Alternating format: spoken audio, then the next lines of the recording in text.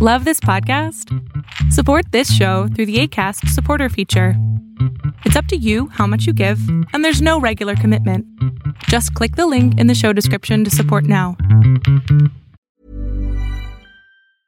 Ready to pop the question? The jewelers at BlueNile.com have got sparkle down to a science with beautiful lab-grown diamonds worthy of your most brilliant moments. Their lab-grown diamonds are independently graded and guaranteed identical to natural diamonds, and they're ready to ship to your door. Go to BlueNile.com and use promo code LISTEN to get $50 off your purchase of $500 or more. That's code LISTEN at BlueNile.com for $50 off. BlueNile.com, code LISTEN. Burrow's furniture is built for the way you live. From ensuring easy assembly and disassembly to honoring highly requested new colors for their award-winning seating, they always have their customers in mind. Their modular seating is made out of durable materials to last and grow with you. And with Burrow, you always get fast, free shipping. Get up to 60% off during Burrow's Memorial Day sale at burrow.com/ACAST. That's burrow.com/ACAST. burrow.com/ACAST.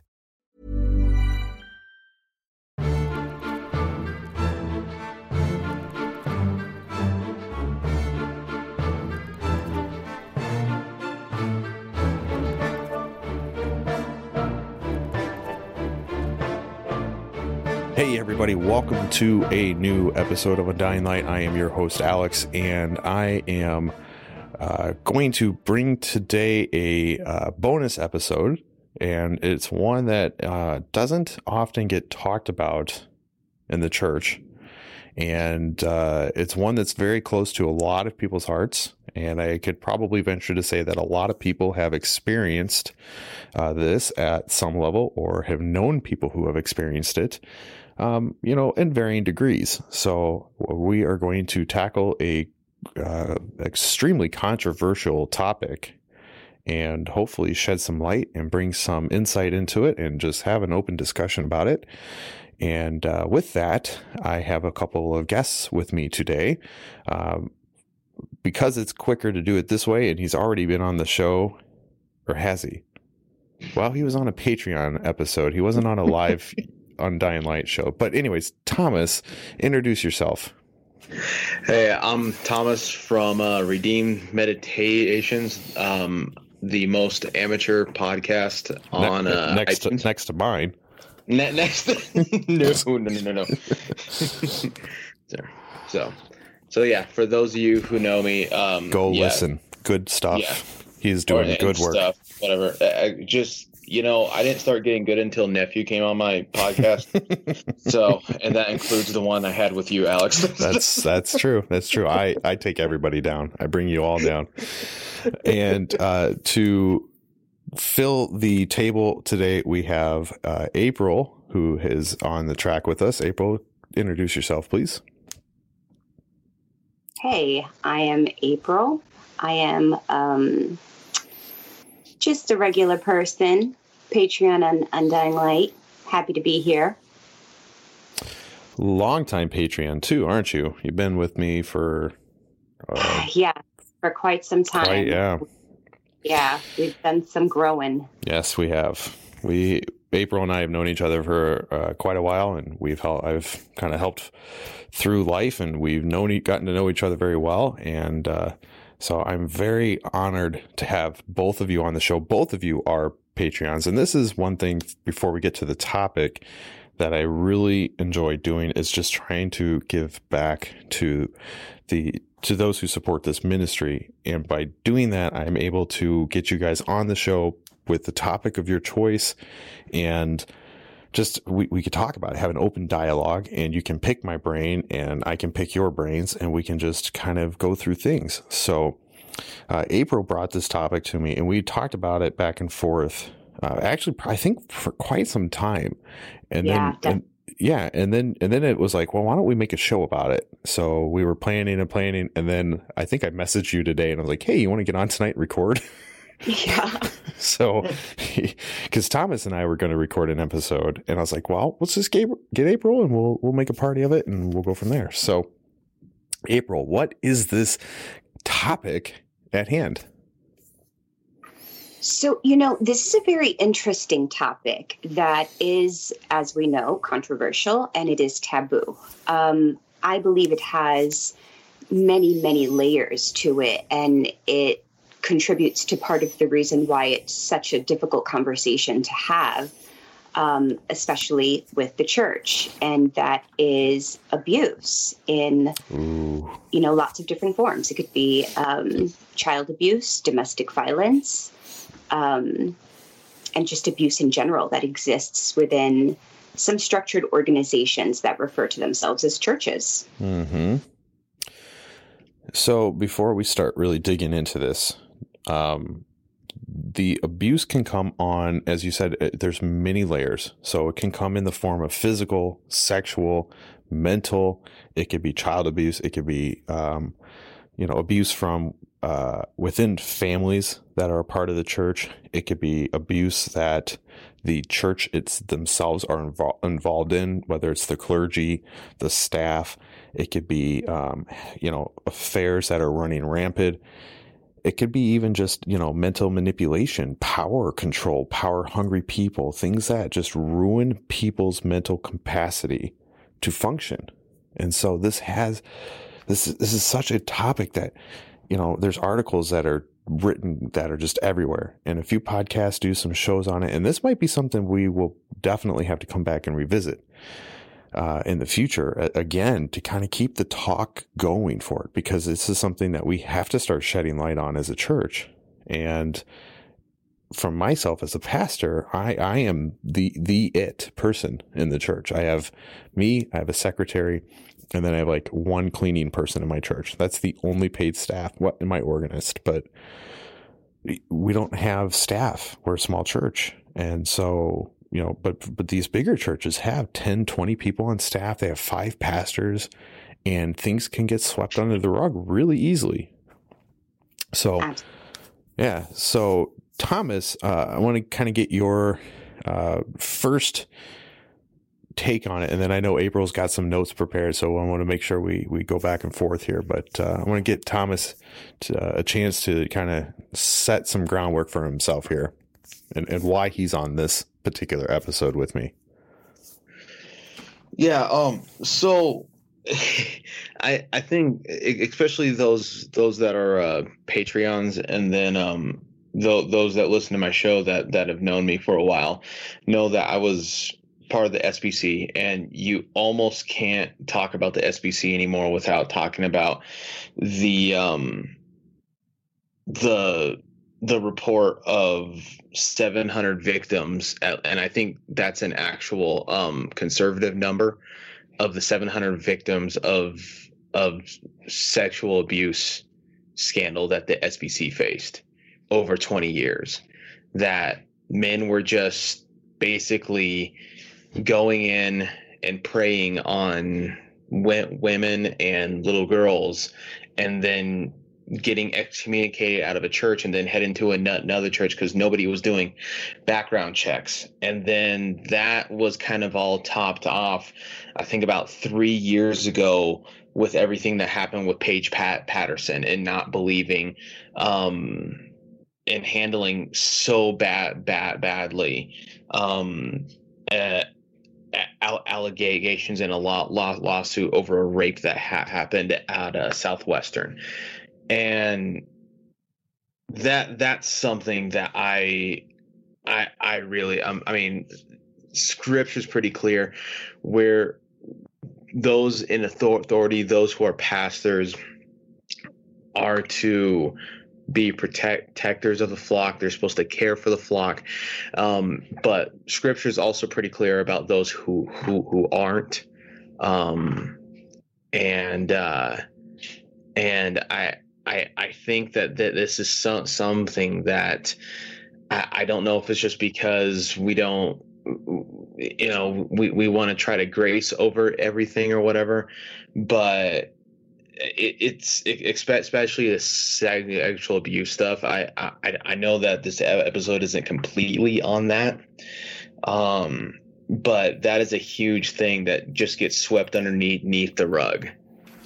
Absolutely. And, you brought up a very big thing that hit the news with the SBC a couple years ago. That was a big, massive scandal. So, but I appreciate you wanting to come in and step up and talk about this topic, because again, there's a lot of people that just aren't, and it's something that must be brought to the forefront. And obviously we're starting to see this, these shells break. We're starting to find news articles, and pastors and priests and bishops and deacons and all these people in these positions are, taking or being accused. They're going to trial. They're being found guilty, and they're being arrested and stripped of their pastoral positions.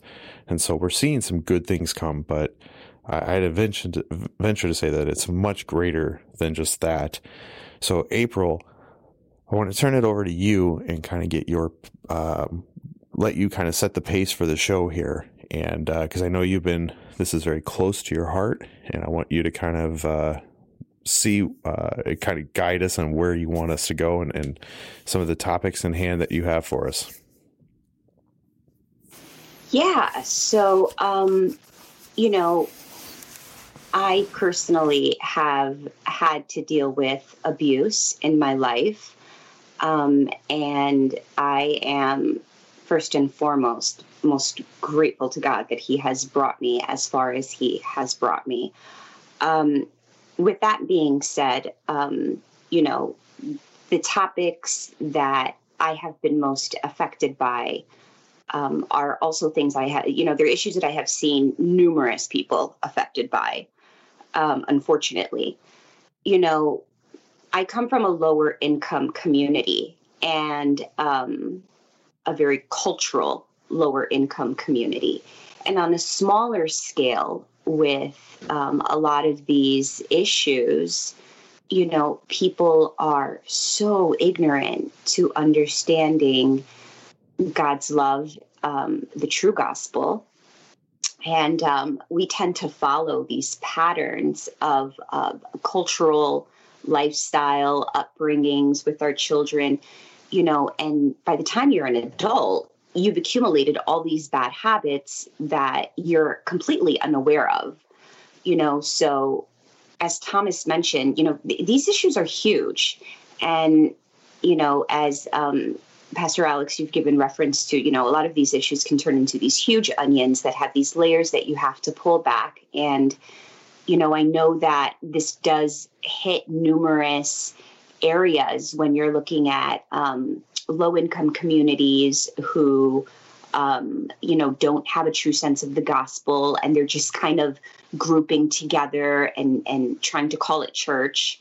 And then you also have a lot of larger churches where these sins are just hidden. There's a lack of accountability.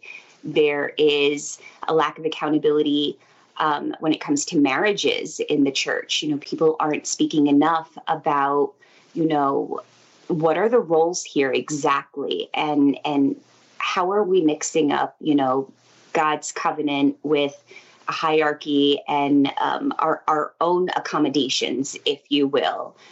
So I think that there's a number of ways that you can look at this, and it can take you down, lots of rabbit holes. Yeah, that is exactly it. And, I want to touch base primarily on the first area that you were talking on, and, with the lower income family. And I want to really kind of see, culturally, I think there's, whatever scale of income you're at, there could be deep culture, deep roots that go back centuries even, for some people. And so, what do you think is, or why would you think would be some of the causing or some of the mindsets of these people that pry on those individuals in those groups? So it's very easy, unfortunately. For me personally, I'm Latina. I grew up in a Dominican home. Culturally, you are allowed to beat your children. It's just one of those things that you're allowed to do. I grew up in a very strict Christian conservative home, and I always had Proverbs 23:13 and 14, used as a means for discipline. But, culturally, there was anger that was attached to that discipline. So in the church, when you have a community of a bunch of Hispanic people, for example, and all these kids are getting hit at home, and it's okay. And now we have a Bible verse to validate that, hey, our kids aren't going to die, and this is what we need to do to bring them to salvation. It's very easy for anyone to come in from the outside, slap a label of leadership on them, and then now you have a group of people that you can already start to manipulate because they're completely unaware. They're ignorant to that their culture is clashing with the love that God has actually designed for us to demonstrate in family. Thomas, what are your thoughts? I think, unfortunately, especially in the church, we've gotten into a strange Americanized Western thing where we don't understand that there are other cultures that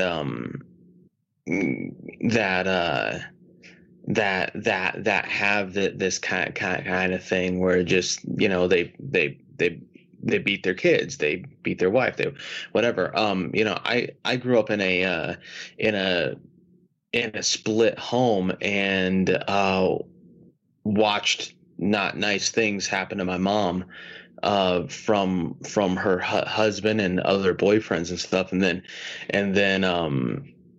I was ill treated by my mom as well, and I grew up just thinking, it's normal, these things are supposed to happen, and so you get people in leadership that don't understand stuff, or they build up leadership within that culture, and then they're basically putting their presuppositions on what they read into the Bible, saying, no, it is okay for me to do stuff like this.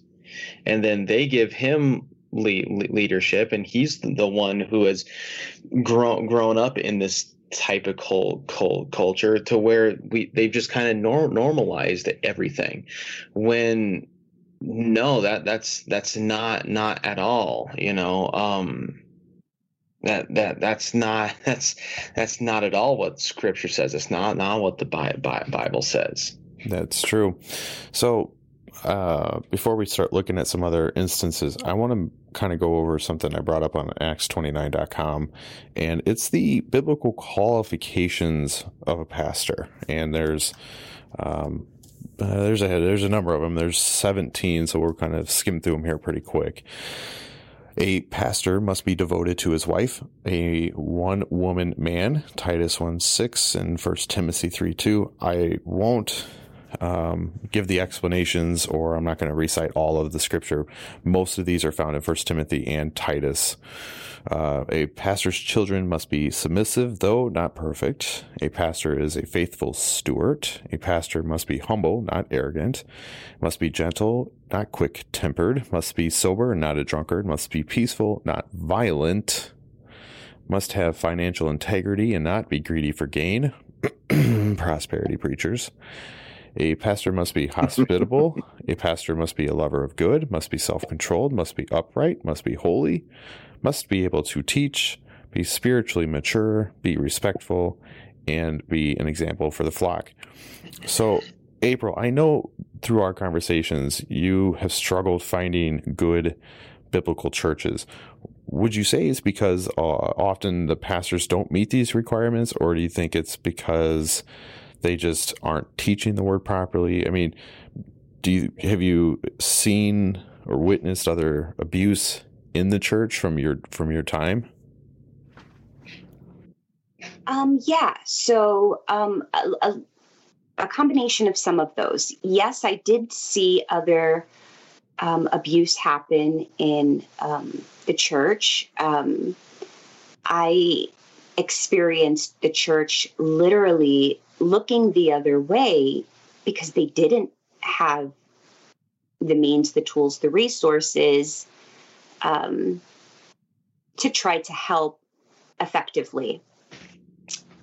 Also, I have experienced that the response is not entirely scripture-based. It's more of a solution that's created to accommodate the congregation, if you will, with a little coating of, maybe a reconciliation Bible verse, if you will, but it very much will go. I remember I had one experience, and I was the one who brought it to the pastor's attention at the time. And because it couldn't be validated, the conflict that I had, brought to the forefront, I was actually removed from the ministry that I was in at the time, simply because it couldn't be validated, and I just thought that was a silly solution, so I think that there's a combination of problems that are happening in leadership within churches. I would agree. And I have, it doesn't take much for somebody to just, Google this, and you'll get hundreds and hundreds and hundreds of articles that are talking. And these are just recent news things, all within the last couple of years. But Thomas, you'd mentioned the SBC thing.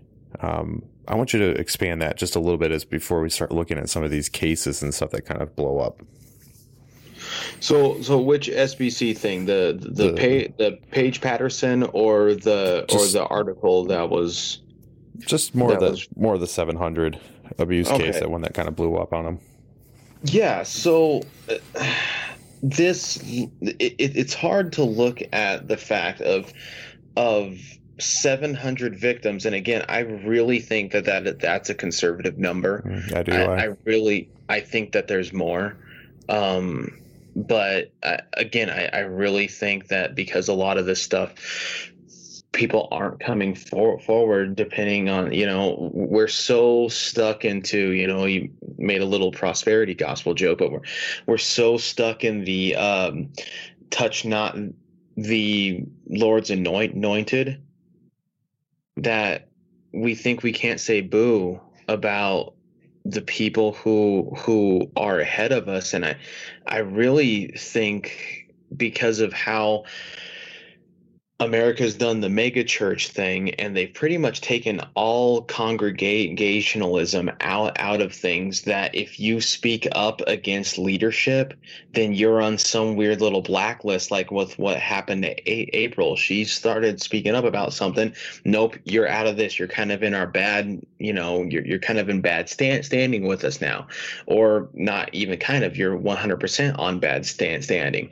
The other thing that's going on is that when they did find out, these guys were just going in another 2 years, going to another church and doing the same exact thing. And it baffles me how the largest denomination in America, in all evangelicism, whatever you want to call it, the largest evangelical denomination somehow didn't know about this.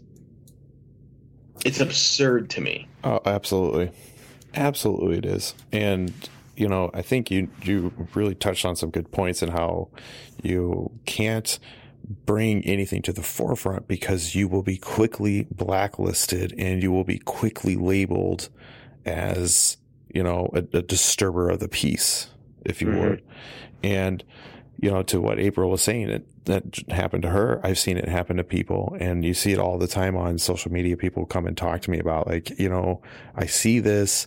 What should I do? Should I go forward? Should I talk to somebody?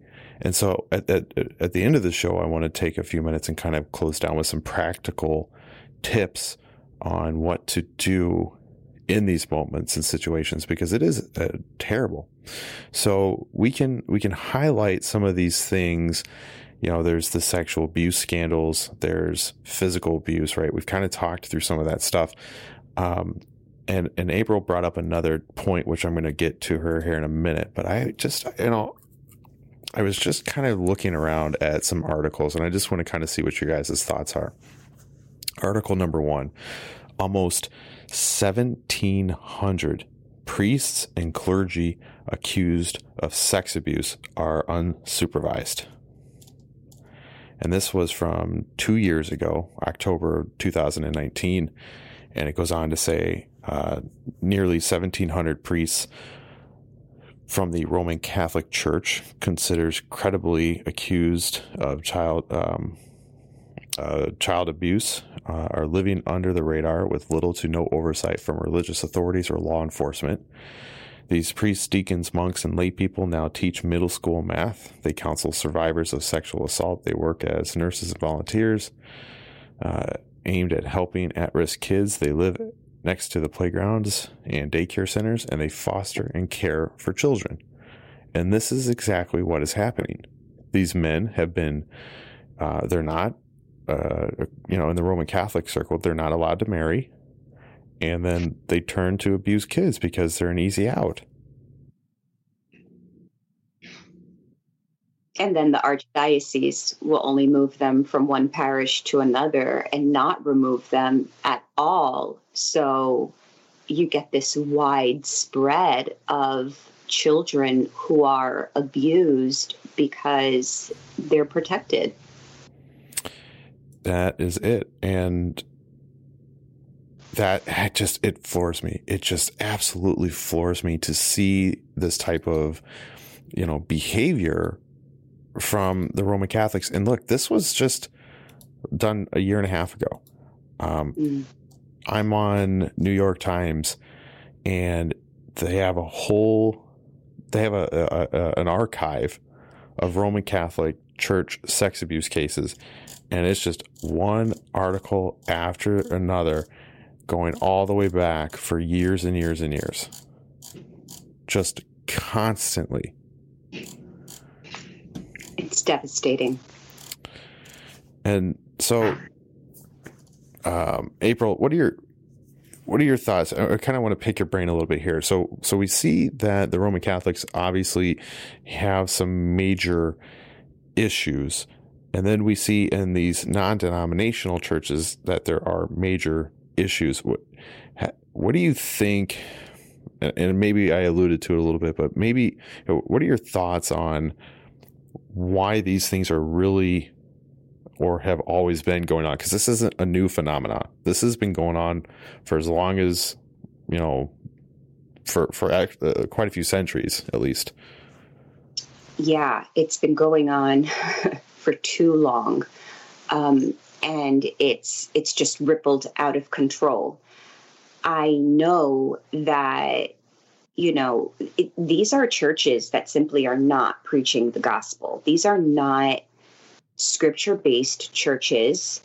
And these are churches who have an ulterior motive. They have other agendas. And that's the bottom line. If you are in a church where you are experiencing abuse and you have gone about it the biblical way, and you've confronted leadership and nothing is being done, then you need to leave that church and not stay there any longer. But I think that people just are so, Christians are lacking so much of scripture reading these days.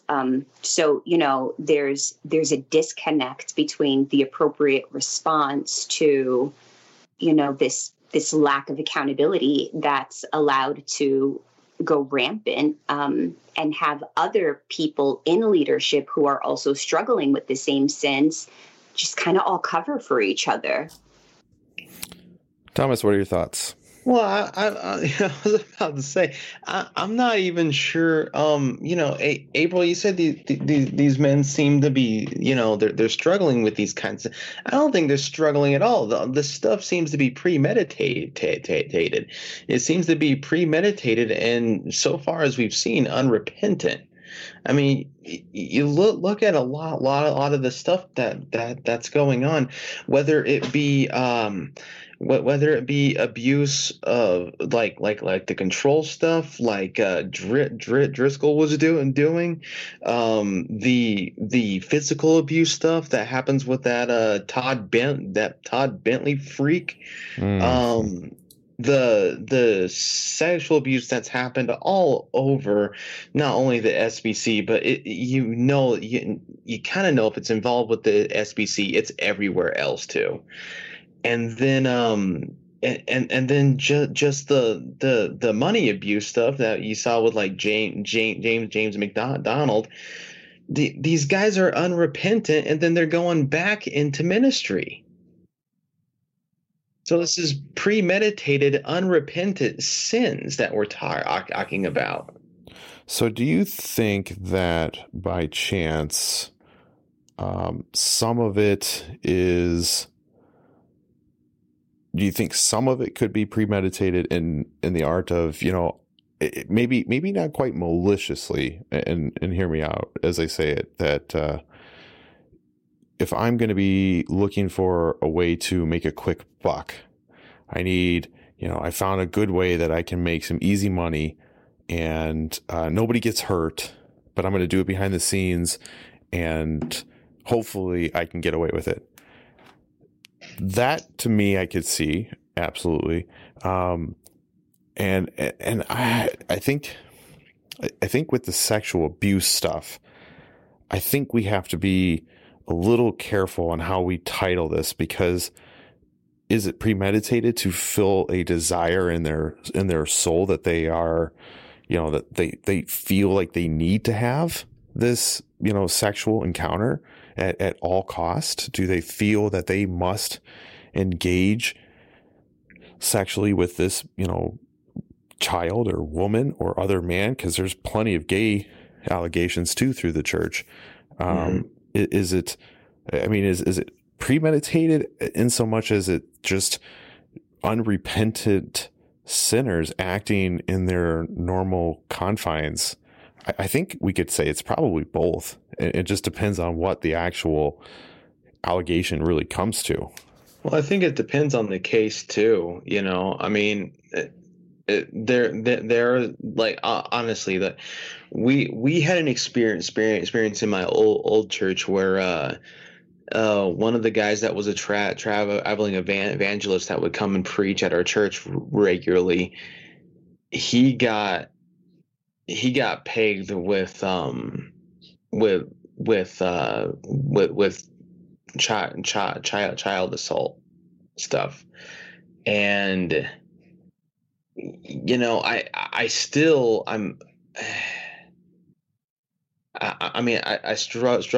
with that, because I learned a great deal from the dude, but that to me was more of a struggling thing than what we're seeing guys going to a church, facing church discipline, getting kicked out, and then basically going to another church and doing the same exact thing. Mm-hmm. So when I talk about premeditated, I'm not talking about the dude that gets caught and then isn't doing it anymore, or is trying to come clean about things. I'm talking about the guys that are facing church discipline, getting out of it, and then just going or running away from it altogether, because we're seeing a lot of that too. Yeah, like the Todd Bentleys, I can definitely see that being much premeditated. Mm-hmm. I think that there's a struggle. When I say struggle, I think that there's a struggle with these men trying to manage the show of having a church, but really trying to carry out this sin. You have to be two people at the same time. We had a pastor in our Spanish ministry from the church I was at back home in New York City, and he was ultimately removed from Spanish ministry for watching pornography through the church's computers, and also being inappropriate with women in the congregation. And so, speaking on premeditation, I personally had counseling sessions with this pastor and never experienced any type of inappropriate behavior with him, but knew other women who had. The church had confronted him, and he still fell back in sin, and then he was removed. But I definitely understood from that scenario that there was a pick and choose, and there were tactics that were used, for example, long bouts of fasting and prayer to almost exhaust a lot of the women so they would be easier to prey on.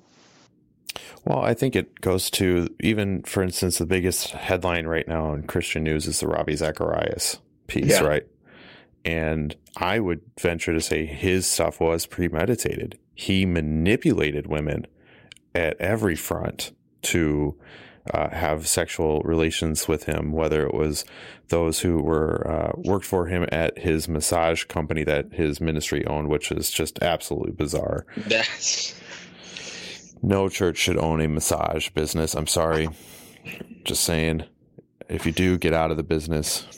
But, you know, at the end of the day, it's just his stuff, and I'm not going to get into it. There's plenty of people who have said really good things about it, and but Ravi's, I think, was a premeditated thing. I think Driscoll, with his like anger and controlling mechanism that he kind of enforced, I think that's just his personality. I mean, that's just how he's wired. He's just an angry man, and you see that kind of just in his approach to the pulpit, and he has no, you know. Take this, for instance, like John Knox said that when he approaches the pulpit, he doesn't fear Satan. He doesn't fear the congregation. His knees buckle because he fears God. And there is no fear of God in the pulpit from any of these men. No, you touch on something really good there. And I would think the fact that there's no fear of God in the pulpit, in these men, shows that there's no fear of God in their private life either. I would venture to agree with that. Absolutely. So, April, you had another element that I wanted to touch base on, and that was marriage. Would you like to expand that thought process for me a little bit? Yes. So, you know, one of the more controversial issues in the church, abuse within marriage, when you have a woman or a man claim that their spouse is being too controlling or being too dominant or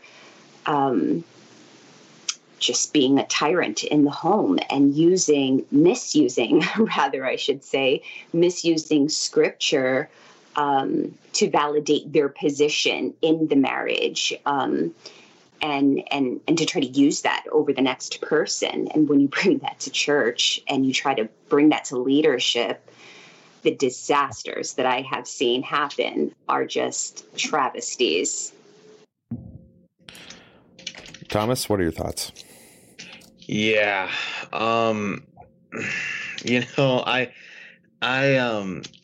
growing up in an egalitarian church, it was a little bit strange going to a complementarian church, and then especially in the SBC where they're really just trying to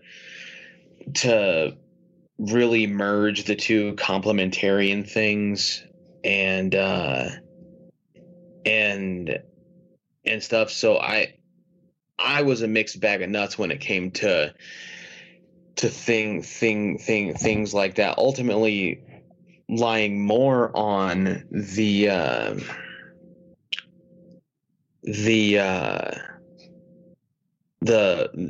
definitely on the I guess more harder complementarian stuff, but not full on patriarchal type stuff.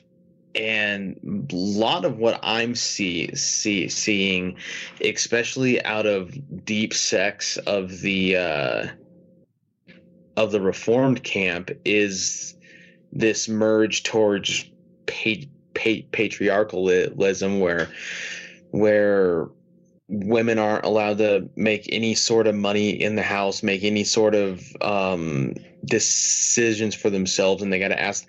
Like I heard a story the other day of a wife that had to ask permission to use the bathroom every time she had to go. She had to ask her husband for permission.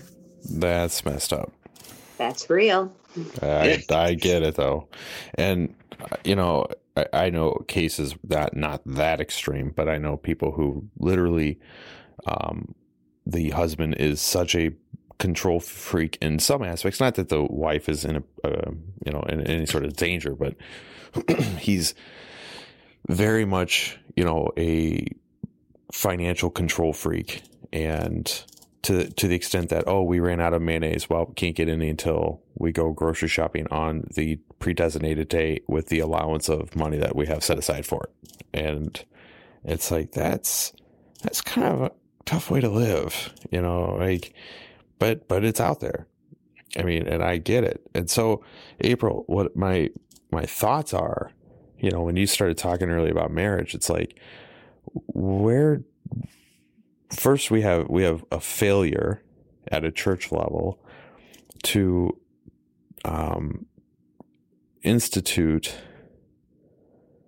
proper marriage counseling. We fail to we just flat out fail at teaching these young people what marriage is going to look like. Mm-hmm. And so we just it crumbles, and then we sit here and shrug our heads going, I don't know what to do. So, being a pastor, I have yet to have a marriage, though I will be doing some counseling for some people shortly who were just recently married outside of our area. So they want to come and sit under my church, and they're going to be counseled by me. So that is a unique opportunity for me. But I want to get your take. What do you think are some crucial things that need to be spoken of from a pastor in regards to a newlywed couple from everything we've kind of discussed tonight? I would have to say that the most common misconception I have observed across the board is a total disconnect, misunderstanding, and perversity of the covenant of God, his love to us, what he designed it to be in gospel. I think there is a major failure to understand how the church is the bride of Christ and how our marriages are intended to be a direct reflection of his relationship to the church. All right. Thomas, what are your thoughts on that? Absolutely. On, the counseling bit piece. Yeah. I think, when my wife and I got married, we even, we made sure we even got premarital counseling. Just so and we read a whole bunch of books and stuff. We read Keller's book. We read Chandler's book. We read the Fierce Marriage book and stuff. And we read all those things together. And it still doesn't do the same as finding a good biblical counselor. Now, I do understand that there are some things, you know, Alex, you know this as a pastor. I know this because I'm going to school to be a pastor. They don't take you through the this is how you do marriage counseling class. Right. Right. So there are some instances where I could see how a pastor may go, hey, I'm actually going to refer you to these guys. There's actually a lot of bigger churches that have like counseling centers inside of their churches, and it's because there's so much integral things that go on relationship wise that I really don't think our ministry stuff can prepare us for, but I also don't think our ministry schooling can prepare us for, but I also don't think that's the purpose of it. If that was the purpose of it, we would be counselors instead of preachers and pastors. Yep. I think when we boil down to all of it, we have to have a right understanding of what marriage is. And, you know, if we're going to, especially from a pastoral standpoint, if I'm going to sit down with a couple, I'm going to, first of all, ask them the very blunt question, why are you getting married? What are you two thinking? And then I want to see their answer. And then I'm going to ask them, what are you thinking you will get out of marriage? And then you start to unpack it, and you start to get to know their personality, and you get to start to see who's kind of the dominant trait and who's the, you know, kind of more passive or, you know, whatnot. I mean, in my relationship, I'm a little bit more dominant, not in a bad way, but I mean, I'm vocal, and I'm just kind of who I am. And my wife is, you know, she just kind of lets me do my thing. And we did, the premarital counseling, and her and I both kind of thought it was a joke, because the only thing we remember from it 13 and a half years later is, if we could change anything about your spouse, what would it be? That was the only question we can remember. And, you know, we can look back and joke on it, but it really started to build serious foundations for our marriage and helping us to establish these things. But at the end of the day, you know, I think all three of us have pushed the idea that no matter how good of counseling you have, no matter how good the thought process or philosophical knowledge or secular support you have, if you are not deeply rooted in God's word, you will stumble and fall. Absolutely. And you will fall into the traps that marriage can lead to, which is abuse and domination and all these other, you know, dark roads. So, April, I want to turn it back to you, and I want to kind of see if you have any other insights, any other topics, anything else you want to cover, because we're over the minute mark, which I don't really care if we go over or not, but I try to keep it to 45. But I want to get to make sure that we cover all of the bases that you wanted to cover for the show. Yeah, I think that we covered a lot to consider for ourselves within our own, churches, wherever, listeners are at. But more importantly, I implore those who are being abused to not be discouraged and speak up, because there are believers who are with the correct understanding of Scripture, and there is a biblical way to go about this, and no abuse is acceptable, no abuse is excusable, and Scripture does not support abuse. So I just want to make sure that we're clear on that. Mm-hmm. All right. Thomas, what are thoughts, anything else you want to talk about, closing remarks, anything like that?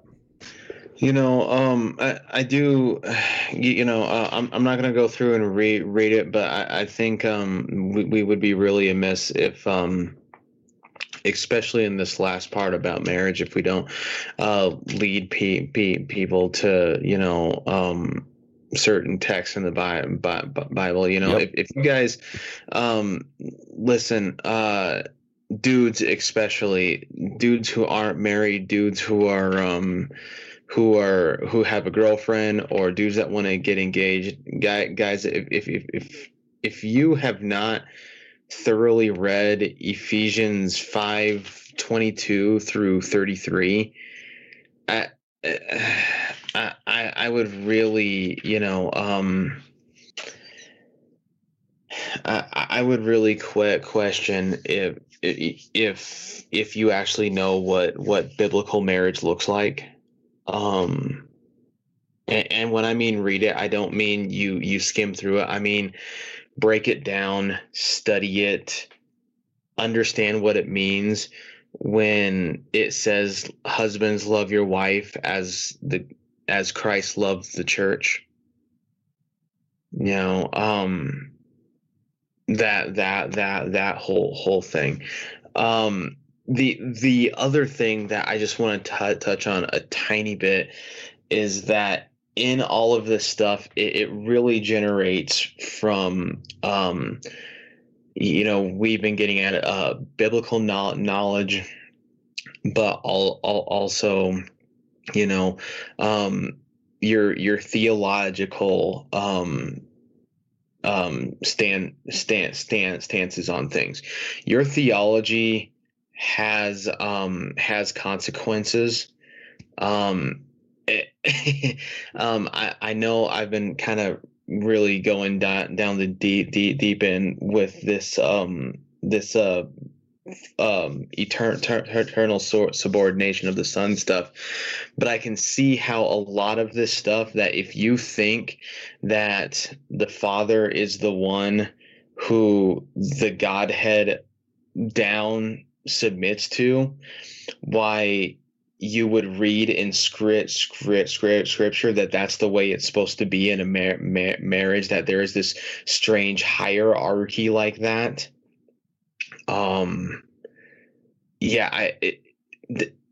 Having that thought of things, your theological standpoints have consequences. And so I would just really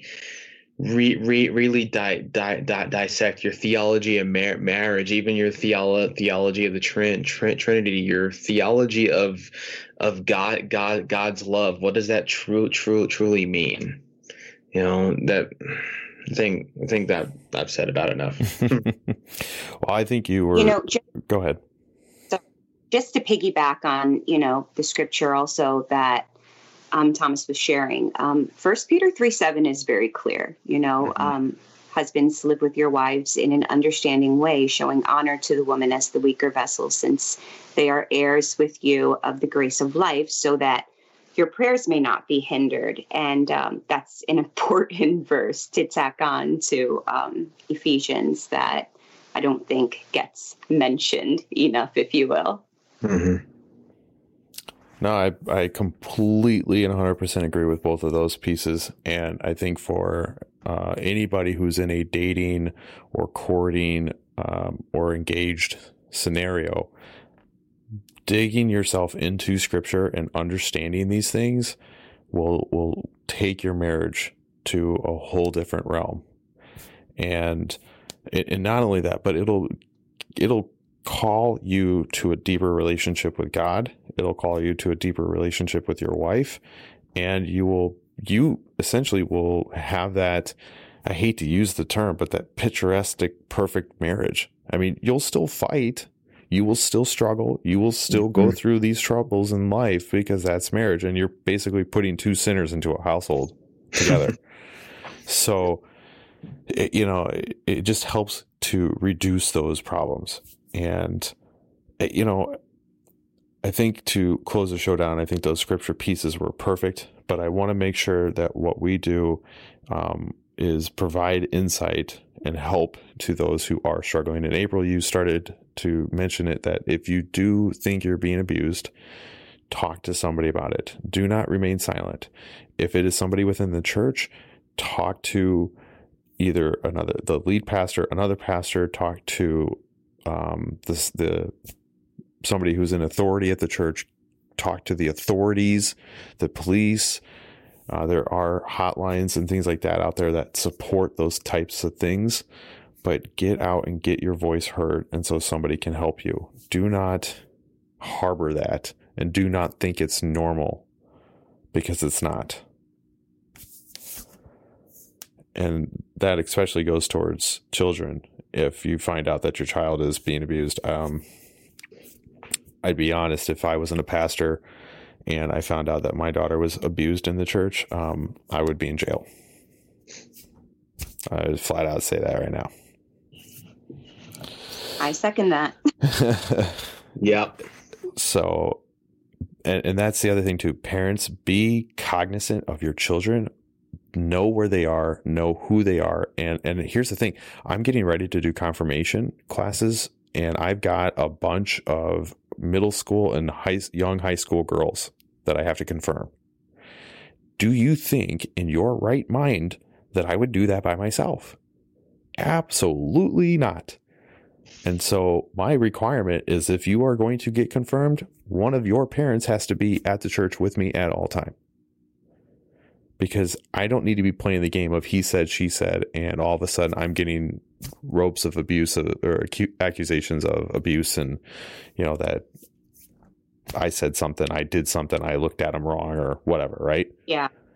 That's dangerous water. Mm-hmm. And the other thing too, if you're going to accuse somebody, have evidence. Yes. Make sure you do not, because you will tarnish and destroy a person in today's day and age. You will destroy that person if they are, even if they're falsely accused. So make sure you have evidence. So I think this is a topic that we should revisit in a couple of months. And I think we should continue to unpack and build upon it. And I thank April and Thomas for coming on. And if you guys want to plug your stuff really quick, where they can find you. Thomas, you want to go first? Sure. So podcast does not have a Instagram page, even though over 90% of the people said it should. But you can find me on Instagram, baldy_Tommy. I am bald. Yeah, and then the podcast Redeem Meditations. If you guys want to listen to it, it's cool. If you guys, if not, then I like the 2 listeners that I have. So, all right. And April, what do you got? I know you got something. You better plug it. You can find me on Suds and Sanctity, all one word, my Etsy shop.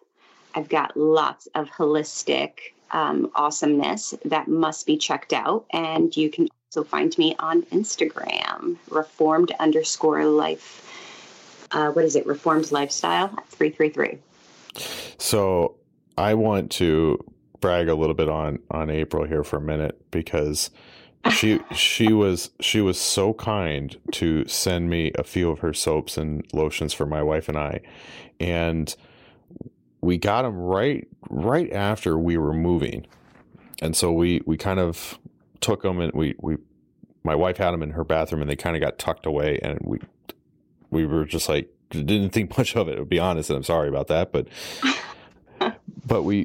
my wife was thinking about it the other day when she was talking to you, and she goes, "Oh my gosh, we have all of the soap that neither one of us have tried." And it just dawned on me. And so I pulled out, I forget which one it was. I think it was the frankincense and myrrh one. Yeah. And I gotta admit, my skin is baby soft, and I smell like a dream. That's awesome. You make incredible products, and I cannot brag enough about it. Even when we first opened it, we were like, "Oh, this stuff's really good." I mean, the attention to detail, the smells, how you decorate and everything. I mean, you do an extraordinarily amazing job. And so people go and check her out. I am going to just plug her stuff away in my stories, and you'll get access to that, and you'll get access to Tommy's show on this episode as well, because he does a fantastic podcast. I can't brag enough about it, even though my time on his show is his lowest viewer ever. It actually my last one before this week on a Christian disappointment is actually lower than that, which I was kind of sad. I actually thought I had a pretty good episode, that one, but no. And the only reason that one's is because you can only find Alex's on Spotify for some reason. Yeah. Well, I figured you'd get like negative reviews on mine because I jumped in and did it. So, but guys, it was a tremendous blessing to have you on and actually discuss something that is very serious and, you know, something that we do need to bring light to. And if you're all wondering why I might be a little bit more quiet or monotone tonight, it's because my wife is upstairs sleeping and I can't be very loud because I haven't finished soundproofing my studio yet. And so she can hear me because her our bedroom is literally right above where I'm recording right now. So that's going to be the show, guys. We made it to an hour mark. I am so thankful that you were able to jump on and do this with me. And we will do it again. I guarantee it in a couple of months. And we'll dig into this topic deeper. So thanks, guys, for coming on. I will make sure everybody has all of your credentials so that way they can find you. And until Friday's episode, we will see you guys later. God bless.